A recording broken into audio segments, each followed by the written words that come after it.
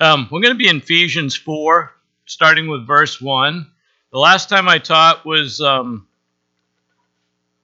it Thanksgiving? We did the prayer in Ephesians 3. There was only 4 of us here. I think you were here, Mark. Was it the night before Thanksgiving, or was it yeah. Yep.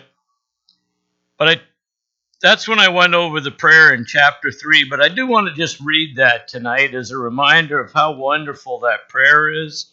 And just the idea that it's a great prayer to pray for your friends and neighbors and relatives and enemies. We're to pray for our enemies. And, you'll see that this is a great prayer for everything, every occasion.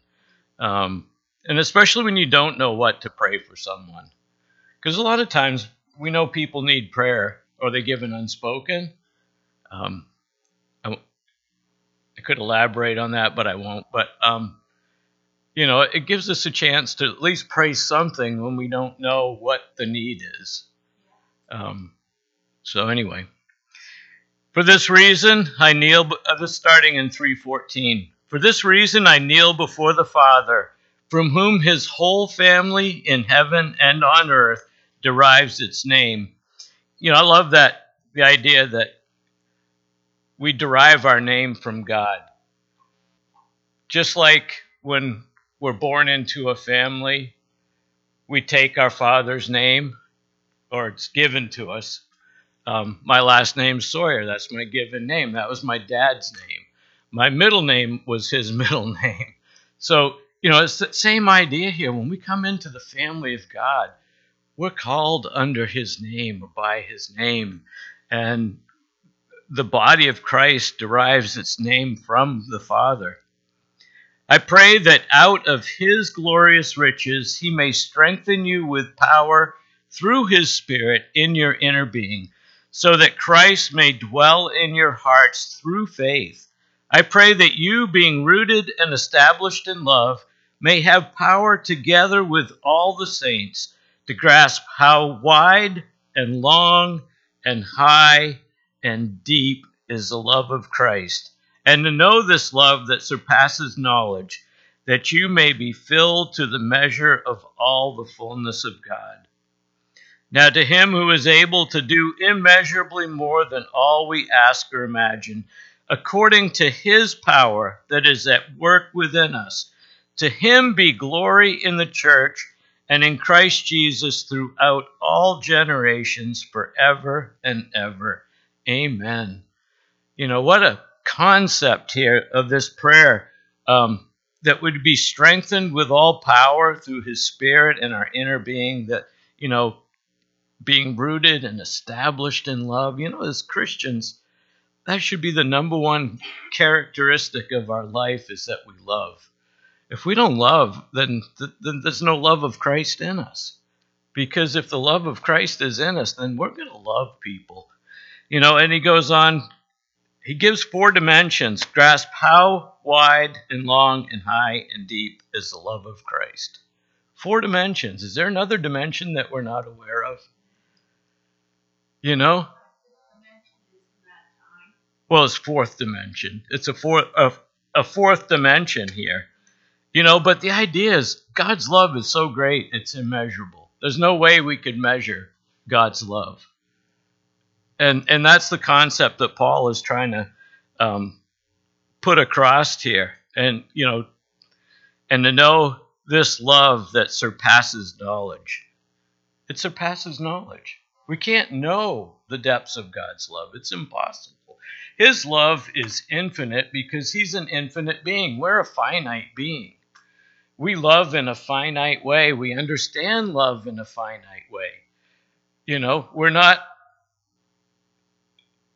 I shouldn't say we're not created to understand love in an infinite sense, but I believe we were created at one time to understand God's love in an infinite sense. But due to the fall, we don't understand God's love like that anymore.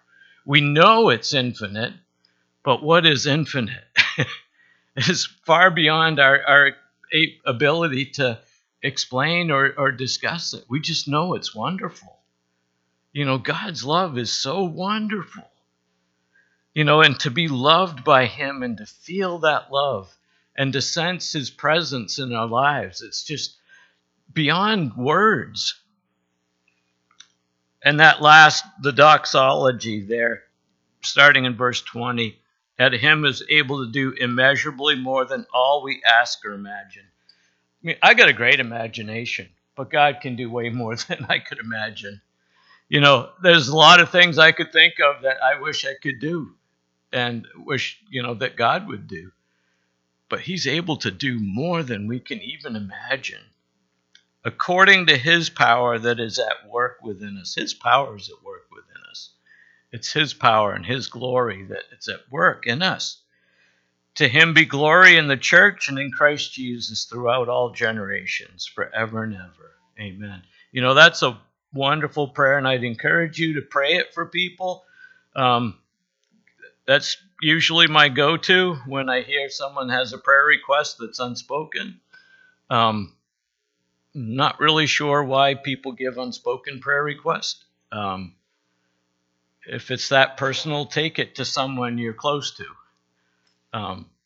But anyway, or just say, I need prayer, which is fine. Anyway, chapter 4, verse 1. As a prisoner for the Lord, then, I urge you to live a life worthy of the calling you have received. Be completely humble and gentle. Be patient, bearing with one another in love. Make every effort to keep the unity of the Spirit through the bond of peace. There is one body and one Spirit, just as you were called to one hope when you were called. One Lord, one faith, one baptism, one God and Father of all, who is over all and through all and in all. But each one of us grace has been given as Christ apportioned it. This is why it says, when he ascended on high, he led captives in his train and gave gifts to men. I'll stop reading right there and discuss that section.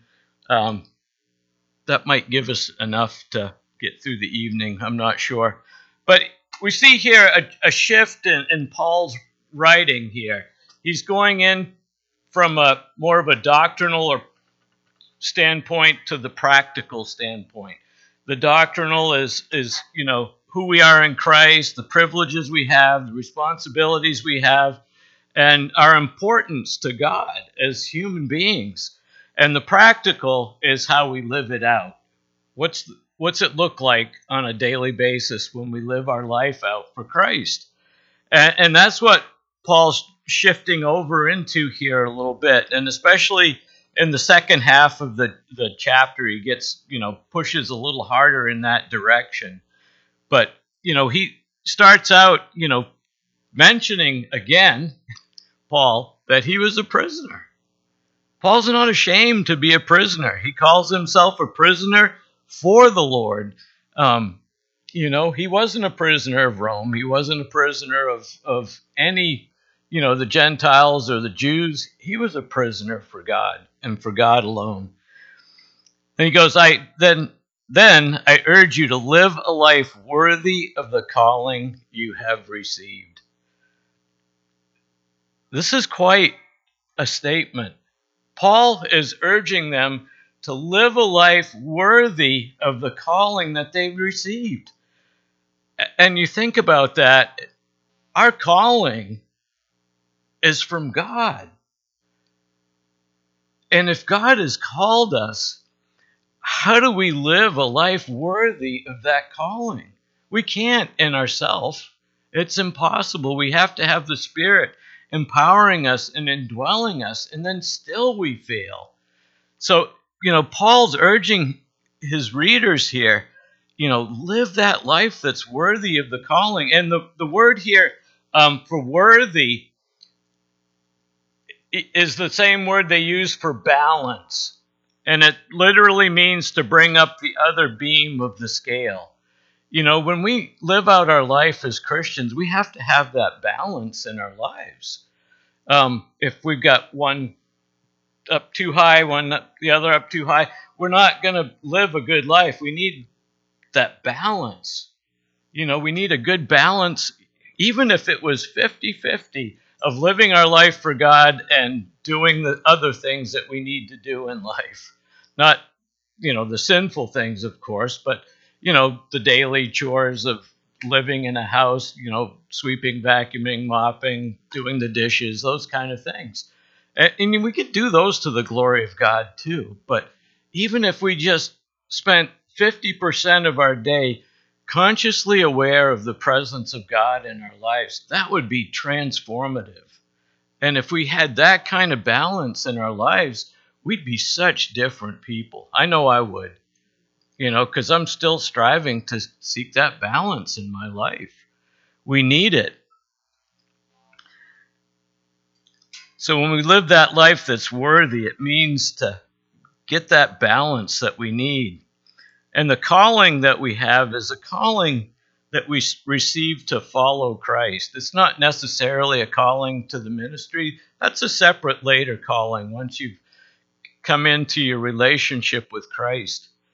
But the calling that he's talking about here is our call to salvation. If you look at Philippians 1:27, a few pages over between next book over, actually.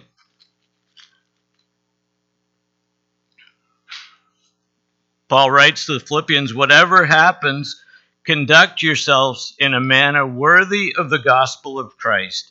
Then whether I come to see you or only hear about you in my absence, I will know that you stand firm in one spirit, contending as one man for the faith of the gospel.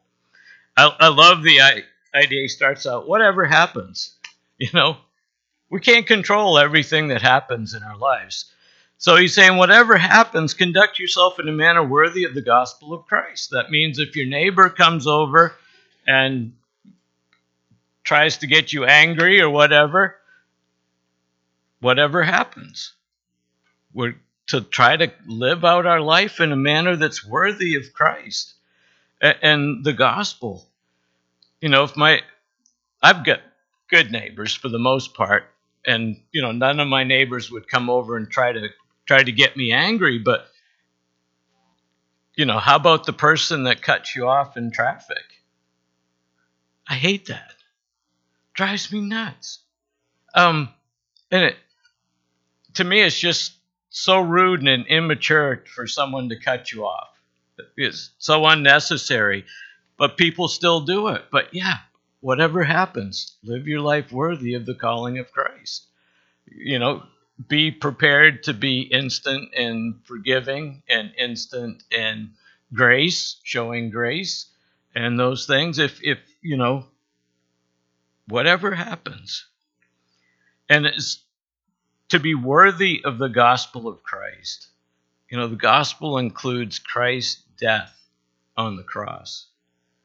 Can we live a life worthy of Christ's sacrifice for us? I can't. I can try. I can submit my life to God and ask for his help, and that's the best we can do.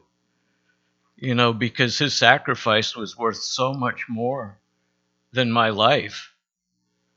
He was God incarnate in human flesh. But yet he still came to offer himself as a sacrifice so that we could have the good news of salvation. So anyway, and we're to stand firm in one spirit, is in that passage. As we'll get into this a little later, it talks about the unity of the body and how important that is. But if you would, turn to 1 Corinthians 16, 13, and 14.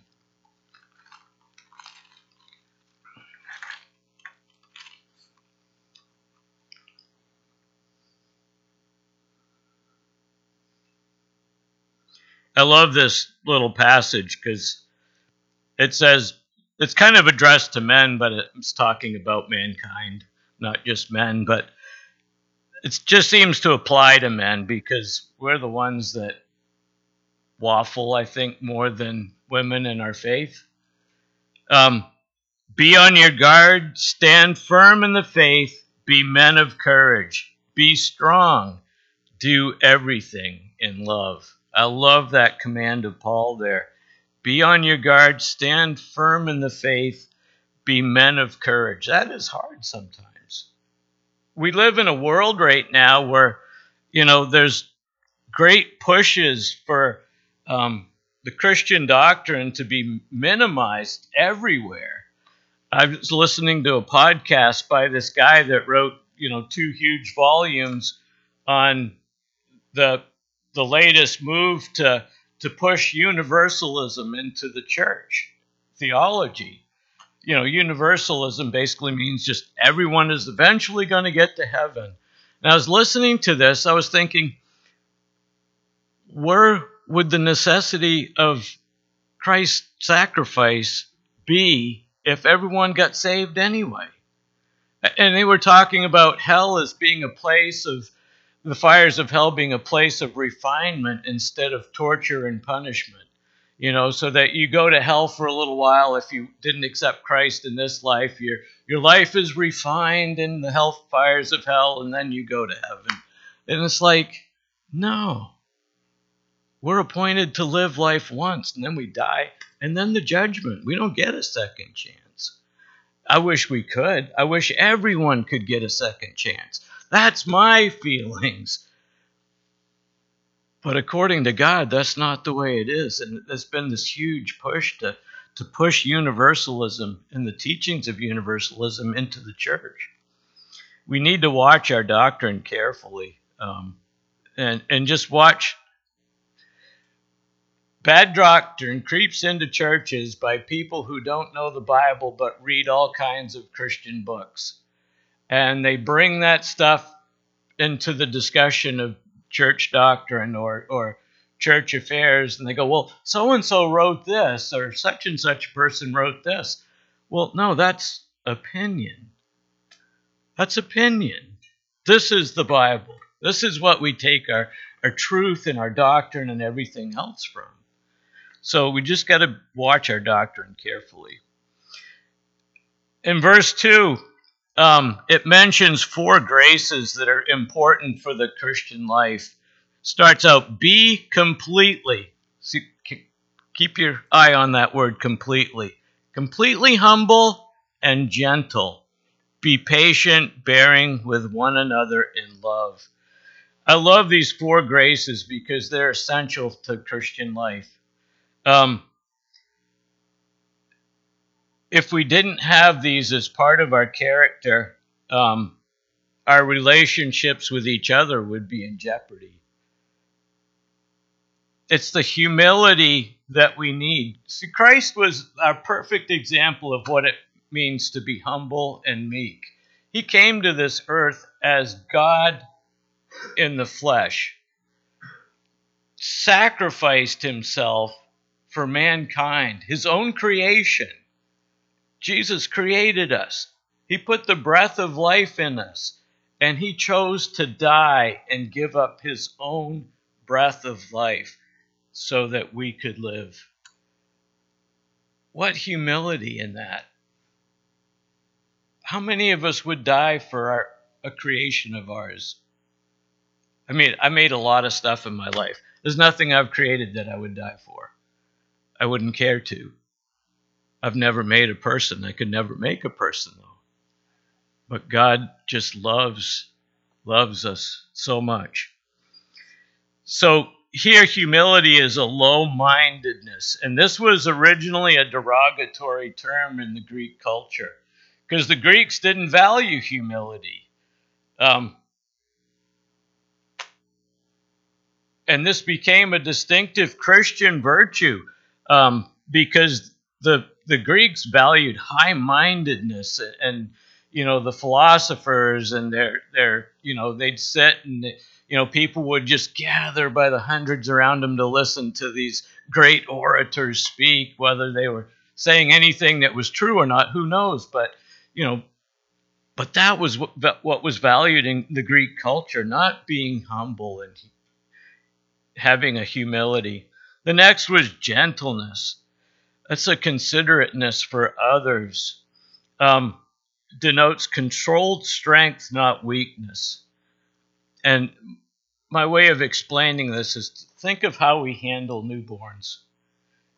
You don't just grab a newborn by the arm and pick it up and swing it around a couple times, or when you go take it to bed, you just pick it up and you just throw it in the crib. And no, how do you handle a newborn? Extreme gentleness, because they're fragile.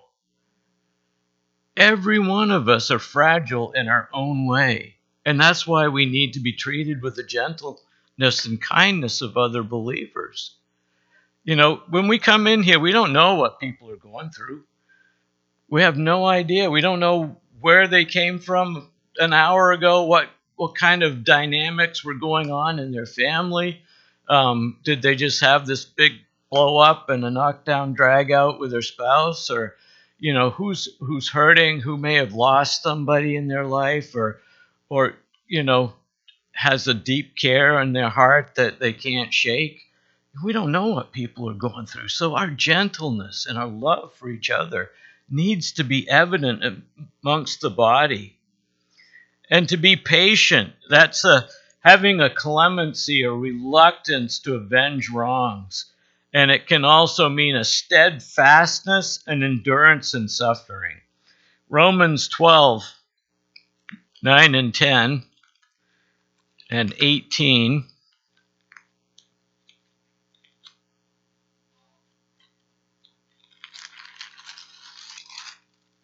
Oops, went right by it.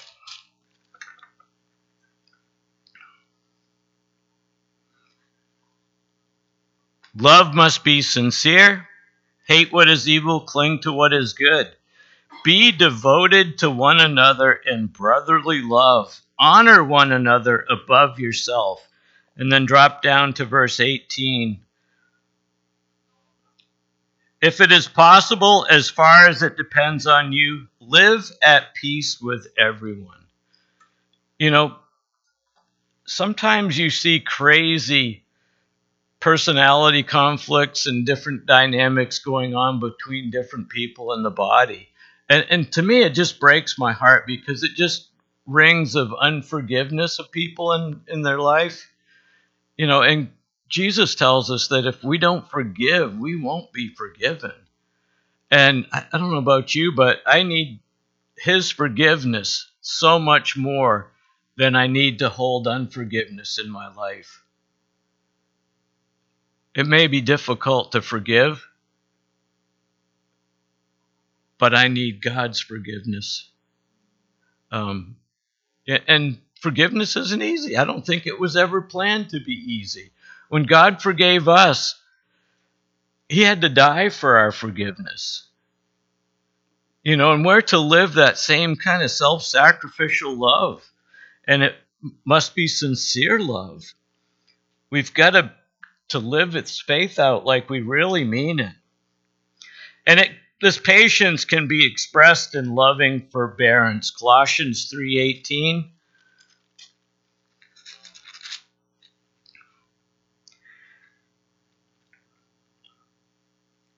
And some of you will get a kick out of this.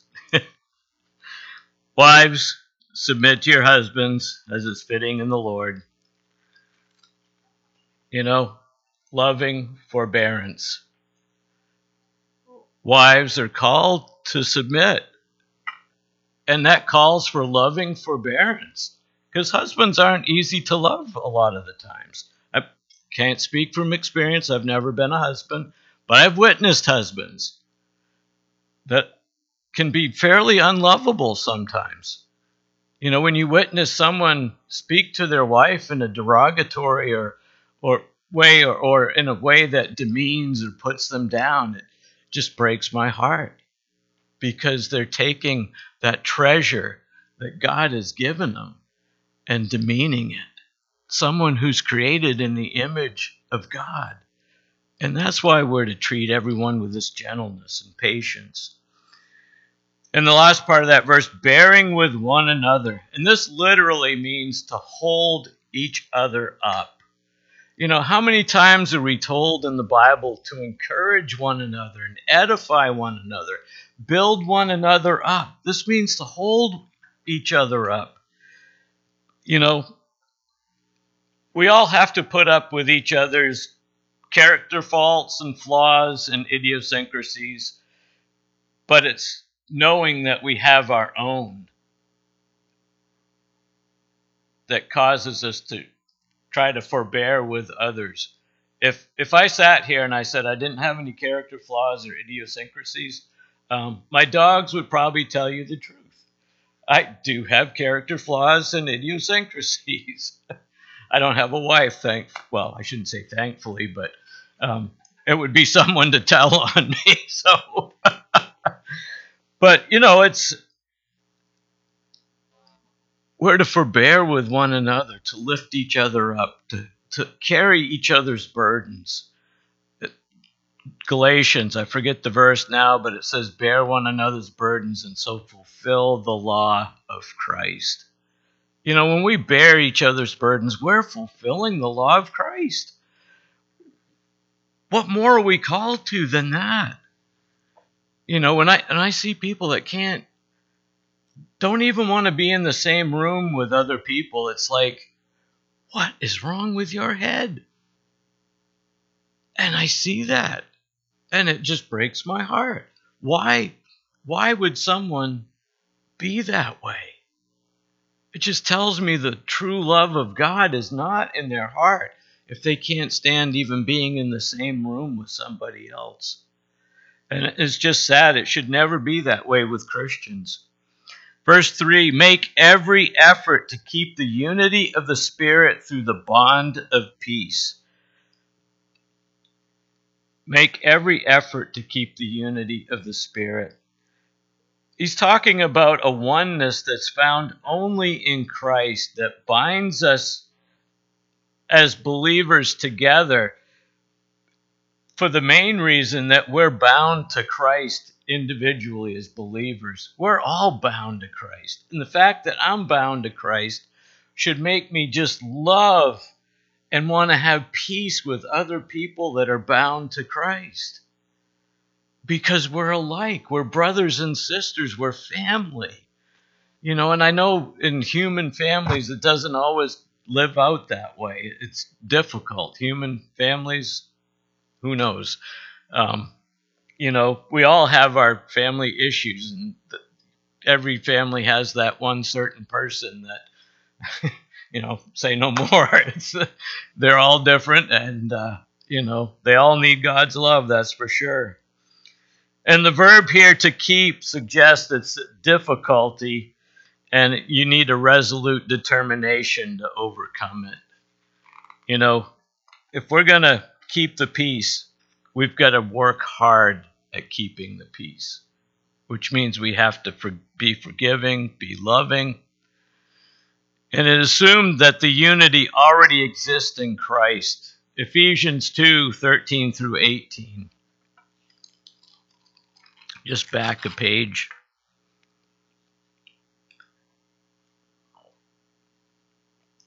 But now in Christ Jesus, you who were once far away have been brought near through the blood of Christ.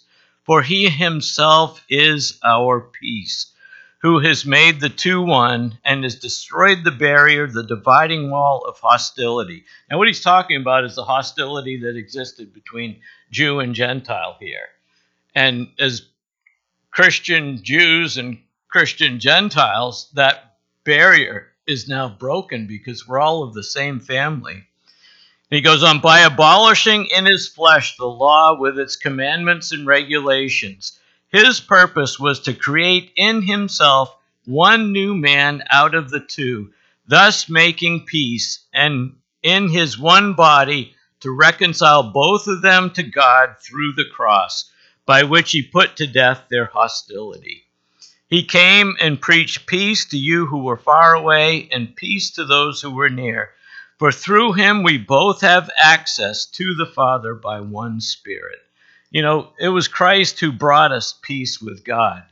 And it's Christ that brings us peace with each other if we can submit ourselves to Christ. And that's the key. If we're living in simple submission to Christ, we're going to be able to have peace with people. And it's not going to be that hard. And the bond of peace. I like this phrase because peace is the glue of unity.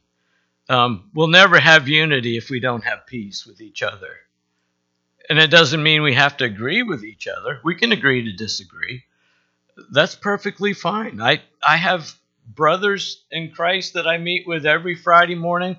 We're from all different denominational backgrounds, and we've been meeting for 20 years every Friday morning at, well, now it's 6:30 because Governor's doesn't open till 6, but we used to meet at Denny's, at 6 every Friday morning for Bible study.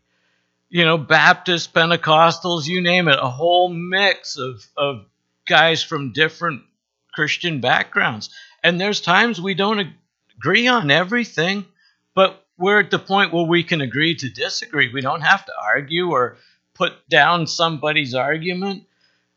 We can just get along and have that unity of a brotherhood, and if we can do that on a Friday morning with different denominational backgrounds within the same denomination, we ought to have just such great access to this bond of peace. Colossians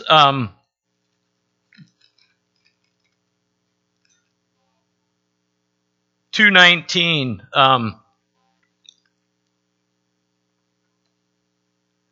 Consequently, you are no longer foreigners and aliens, but fellow citizens with God's people and members of God's household, built on the foundation of the apostles and prophets, with Christ himself as the chief cornerstone.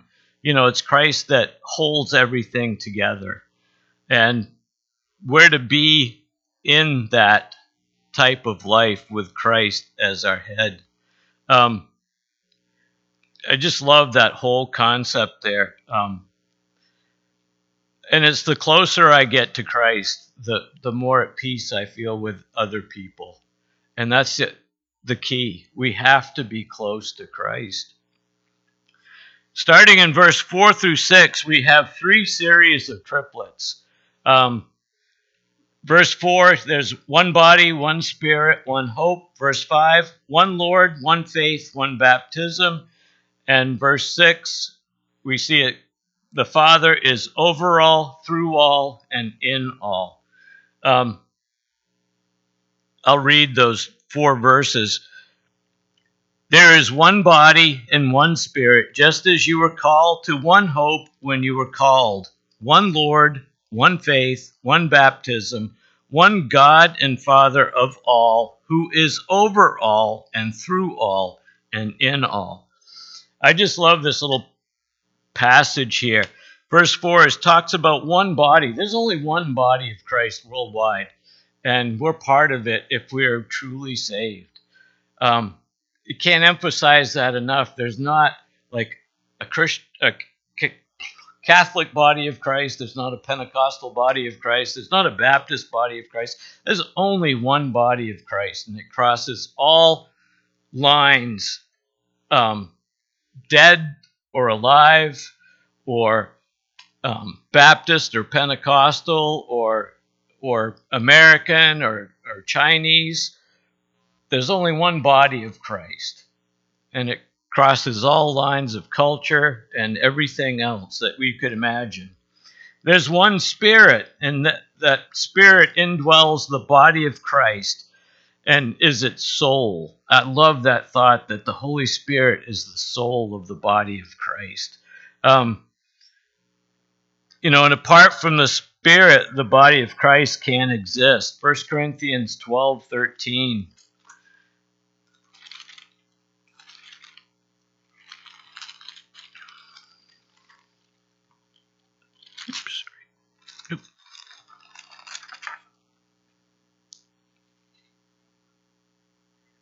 For we were all baptized by one Spirit into one body, whether Jews or Greeks, slave or free, and we were all given the one Spirit to drink. I love that whole idea that, we've been given the Spirit to drink. Like we breathe air, we need air. Air is necessary for life. If we were to stop breathing, then our life would go out of us. Well, if the Holy Spirit were to leave the church, the life would go out of the church because we need the Holy Spirit as a vital part of our body. And the Holy Spirit is also the pledge of our inheritance. If you remember in Ephesians 1:14, it talks about, how we're sealed with the Holy Spirit when we come to Christ. And that's such an important concept because we're all sealed and baptized into one Holy Spirit. And that's the only Holy Spirit that's there. And one hope, the hope of sharing Christ's glory at the end of the age. 1 John 3:2. The idea that we get to share in Christ's glory at the end of the age is just so amazing. I say 1 John 3:2. Yep. Dear friends, now we are children of God, and what we will be has not yet been made known. But we know that when he appears, we shall be like him, for we shall see him as he is. That's the day I'm looking forward to, when we'll see Christ as he is. We can try to imagine, from Scripture what he looks like. Most pictures I've seen don't portray him very well, I don't think. But we're going to see him as he is in all of his glory when he returns. We don't know when that's going to be. I'm hoping soon, for my sake, but for the sake of a lot of people I love. I pray that he postpones it another 100 years for their sake. But I just long to be with Christ so much and to leave this body of sin and pain and suffering and this life that just seems so empty and void at times, that especially when you look around you now and there's just so much evil in the world, it just seems like, I'm ready to take my ticket out of here, but I'm here for a purpose. Verse 5, one Lord, one faith, one baptism, another triplet. That first triplet was relating to the Spirit. The second triplet's relating to Christ. The one Lord is Christ. He has to be central and the sole head of his body. Christianity has only one Lord whose claim is absolute. And that's so important. Christ's claim is absolute. He said, I am the way, the truth, and the life. No man comes to the Father but by me. There's nothing more absolute than that. That eliminates all possibility of universalism or any other way to get to God. Christ is the only way. And if we're not in Christ, we're not going to make it. And that's what I fear for a lot of my friends and relatives, that, they're just not going to make it. One faith, that's our personal commitment to Christ, the Son of God and Savior of men. Our one allegiance has to be to Christ, and our faith has to be in him. It's he that did the work on the cross for our salvation and our forgiveness, and our faith has to be firmly planted in him. And one baptism. I believe this is talking about water baptism or spirit baptism or the combination thereof. But there is only one baptism. And it's our external seal of incorporation into the body of Christ. It's when we figuratively are buried in Christ, the old man is buried and dead, and you're brought to newness of life in Christ when you're raised up out of the waters of baptism. There is a work that goes on there. I'm a little different than some others in Calvary Chapel, where I believe that it's a lot deeper than just symbolic. There is a work that happens there. I've seen some people baptized in water and come up speaking in tongues. Obviously, there was just something extra that happened to that person while they were in that water. So each individuals' baptism is going to be different, and God's going to do a different work in us when we're baptized. But that is our seal. Like if you're Muslim, you can say you believe in Jesus, and the Muslims will leave you alone. But once you're baptized in Jesus' name, they know that you have left Islam and your life is on the line. So that baptism to them has a great significance.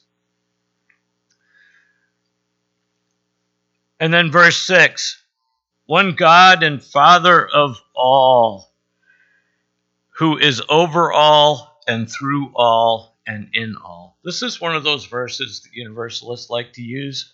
But you got to remember the context here. Paul is writing to Christians.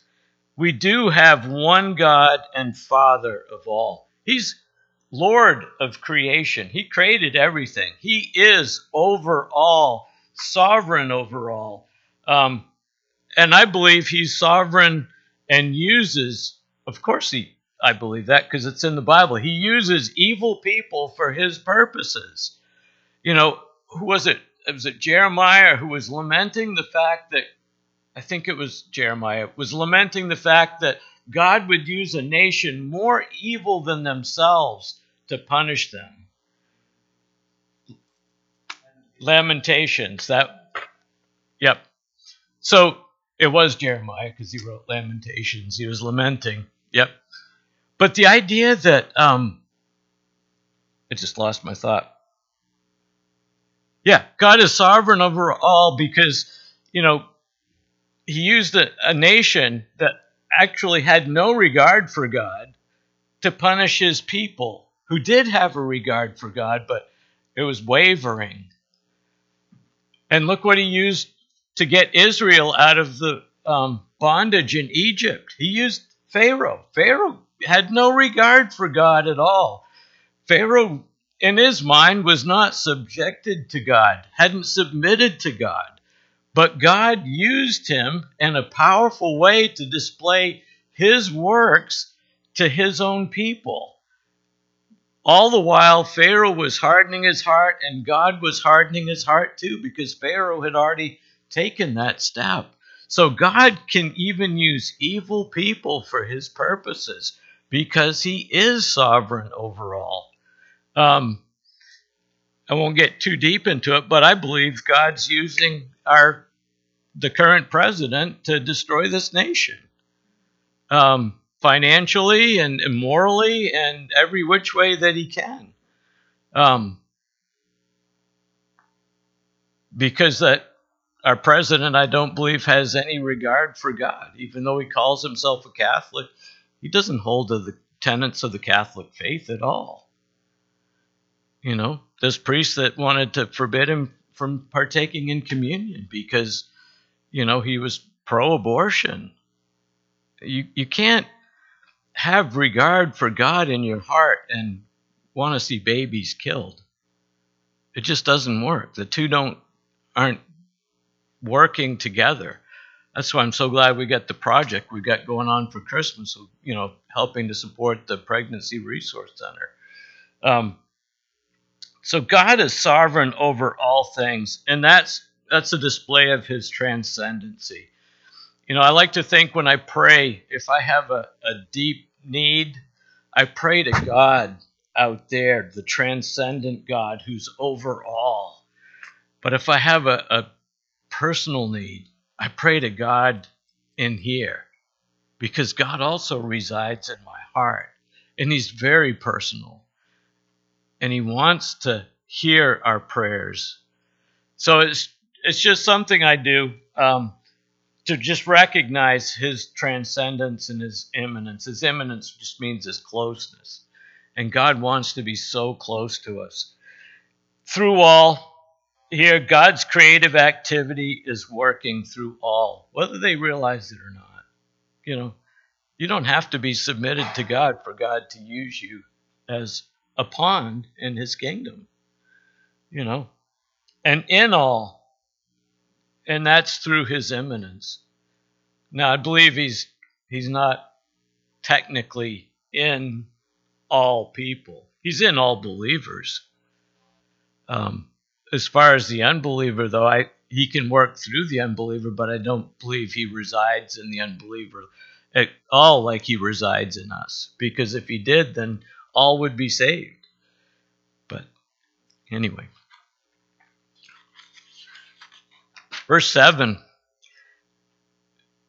But to each one of us, grace has been given as Christ apportioned it. I like the idea here. Paul speaks to the church, but also to the individual within the church, because he said to each one of us, grace has been given. And this is equipping grace, like in chapter 3, verse 2. Surely you have heard about the administration of God's grace that was given me for you. That was Paul talking about the grace of God that had been given to him for the sake of the Ephesians. Each one of us has been given a portion of grace, and that grace is for us, but also for us to use for the benefit of others. When we forgive, we're demonstrating grace. When we love, we're demonstrating grace to others. Unmerited favor. We're favored by God, so we need to favor others too, especially within the body. And it's apportioned as Christ decides. We don't get to say, well, I want more grace, God. God gives us grace according to our need and according to the purposes of his will, and it's apportioned by Christ. And it's the grace to use our gifts and grace that is manifested in our gifts. God gives us the gifts of his Spirit to use for the benefit and edification of the body. And if we're using those gifts to his glory, and people are being built up in their faith and they're growing in their faith, then that's what God desires for us as a body. Just to be here for each other, to love each other, to point each other to a deeper relationship in Christ.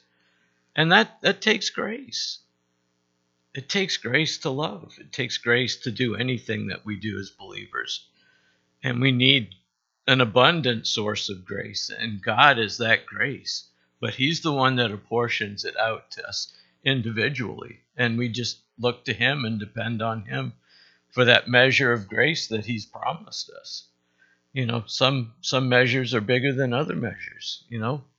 Some people don't need as much grace. I think I tend to need a lot. But, it's just who I am. And it's who God is that is amazing. Well, we're going to stop there because I'm not going to go an hour and a half again. I'll let you guys go because we didn't have music tonight. So let's close in prayer. Heavenly Father, we just thank you so much tonight for the grace that you have given us, Lord. We thank you for dying first on the cross, Lord, and demonstrating your own grace to us, Lord, that you have given to us. And it seems like boundless measure, Lord, but sometimes there's just a limit to it, I think. And you've apportioned it to us as we need it, Lord. But help us to use the grace that you've given us for the glory of you and for the benefit of others, Lord, that we may bring this gospel message to a world that's dying and in need of it desperately right now, Lord God. And Father, you see everything that's going on in our nation and in this world, Lord, and we just wonder how long it's going to be before you return, God. And we just want you to know that we long for that return, and we long to see you as you really are, Lord God, to see you full of your glory and your grace, Lord, and to see you as our merciful, loving Heavenly Father, God. And we give you the praise and the glory in Jesus' name. Amen.